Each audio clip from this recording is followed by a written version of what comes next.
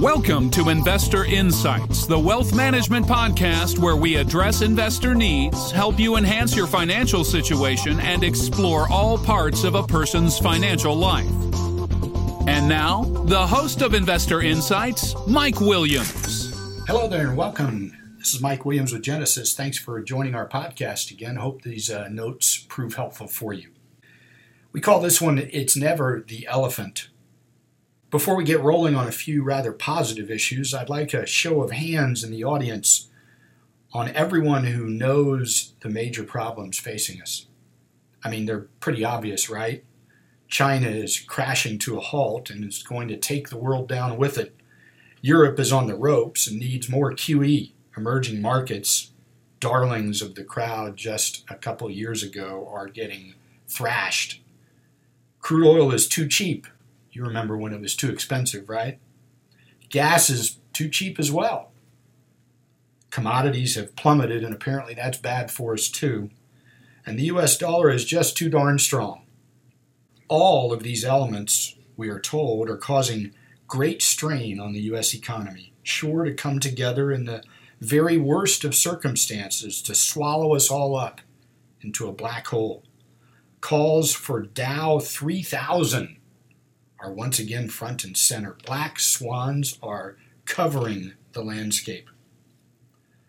So now that we've reviewed just a small list of the knowns, I need you to keep your hands raised if prior to the last 10 or 20 days you'd ever heard the word Zika. Anyway, as it turns out, the real global emergency, according to the latest headlines, is the Zika virus, caused by none other than a mosquito. Anyone else hearing the faint headlines in the back of your mind spewing fear over Ebola, bird flu, and the like? It's likely to turn out the same for the Zika virus. The point to all this? Well, while we worry about all the big stuff repeatedly, the Zika virus, defined in a headline not 24 hours ago as, quote, spreading explosively, unquote, is caused by the bite of a mosquito. What we are witnessing as the year rolls into month 2 already is a process designed to separate you from your assets. We've always noted here that the purpose of market setbacks is to transfer assets from short-term traders to long-term investors. I wish I could tell you on this podcast that there was an easy way to miss all the strain, but that would be false. History suggests that over a 5-year period, the price of a stock will largely track the fundamentals of the company rather than its quarterly economic reports. Now, we live in a world in which information on virtually anything is no further away than your smartphone. With the ability to access information and the media's reporting on the stock market as though it were a sports event, investors have lost track of the long term and focus way too much on the short term. Don't let this happen to you. Even the world's greatest investment plans underperform from time to time. It's all part of the game and something we need to understand deeply. In fact, without it, the markets would not function. If any investment or wealth building approach worked every single year, then everyone would follow it, and sooner or later, it would cease to be successful. The reason value investing doesn't work every year is an advantage to one that follows it. Investors are very fickle and switch investment approaches as often as they change their socks these days. People like to stay with the winners, and if something isn't winning right now, it usually gets tossed into the junk heap. Periods of disappointment are good for any approach because it weeds out the truly committed from the truly fickle. As an example, when many investors fall out of the value investing approach and abandon stocks that are selling below their value, eventually the stock price catches up with the value of the company. And when these stocks begin to rise, those same investors that change their approach to find something better in greener pastures flock back to the same value stocks, and the cycle begins again. In other words, for any investment approach to work over the long term, it has to sometimes disappoint over the short term. Here's a quote on that thought from Charlie Munger. Charlie is the often overlooked partner of Warren Buffett. They've been together for decades now. In 2009, after Berkshire Hathaway's stock price was off by 50%, he was asked how concerned he was about the drop in their stock price. His response is this, and I quote, "Zero. This is the third time Warren and I have seen our holdings in Berkshire go down, top tick to bottom tick, by 50% or more.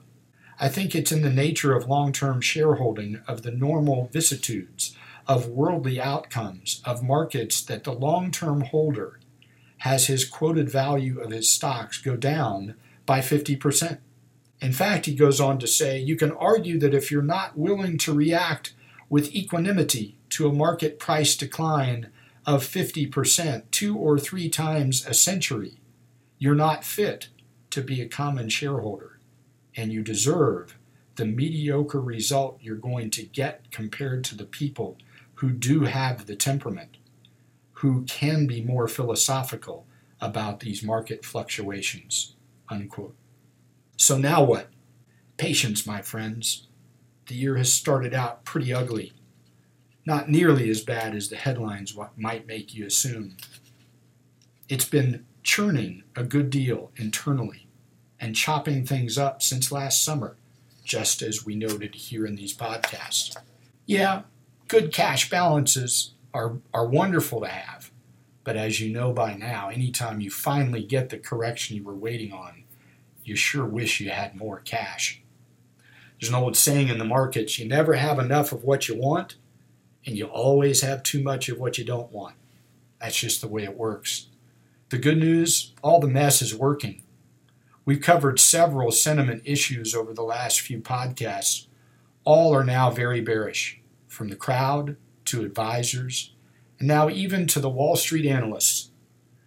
You can't see this chart, but you're welcome to email me if you'd like to get a copy of it. But the latest data from Bank of America, Merrill Lynch, they track all the analysts on Wall Street, and they put it into an equation of the amount these analysts feel you should have exposed to the stock market on a scale of 1 to 100, and they put it into percentage form.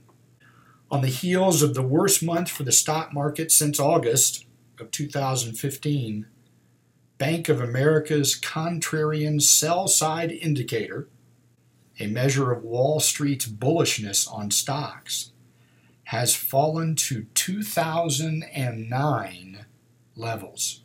In other words, they are as afraid today of equity exposure as they were back in the pit of the global financial crisis, when the Dow was nearly 9,000 points lower. That's what I call fear. Given the contrary nature of this indicator, one should remain encouraged by Wall Street's ongoing lack of optimism. We have found that Wall Street's consensus equity allocation has been a reliable contrary indicator. In other words, it has historically been a long-term bullish signal when Wall Street was extremely bearish, and vice versa. So now, for the patient investor focused on the proper horizon, that sentiment data is sure better than mosquitoes any day, right? We'll have more later. We hope these thoughts have been helpful to you. Let them sink in. Don't be afraid of the headlines, and think long-term. Be a patient investor, not a short-term trader. Join us again soon in our next podcast. Until then, may your journey be grand and your legacy significant. Have a great day.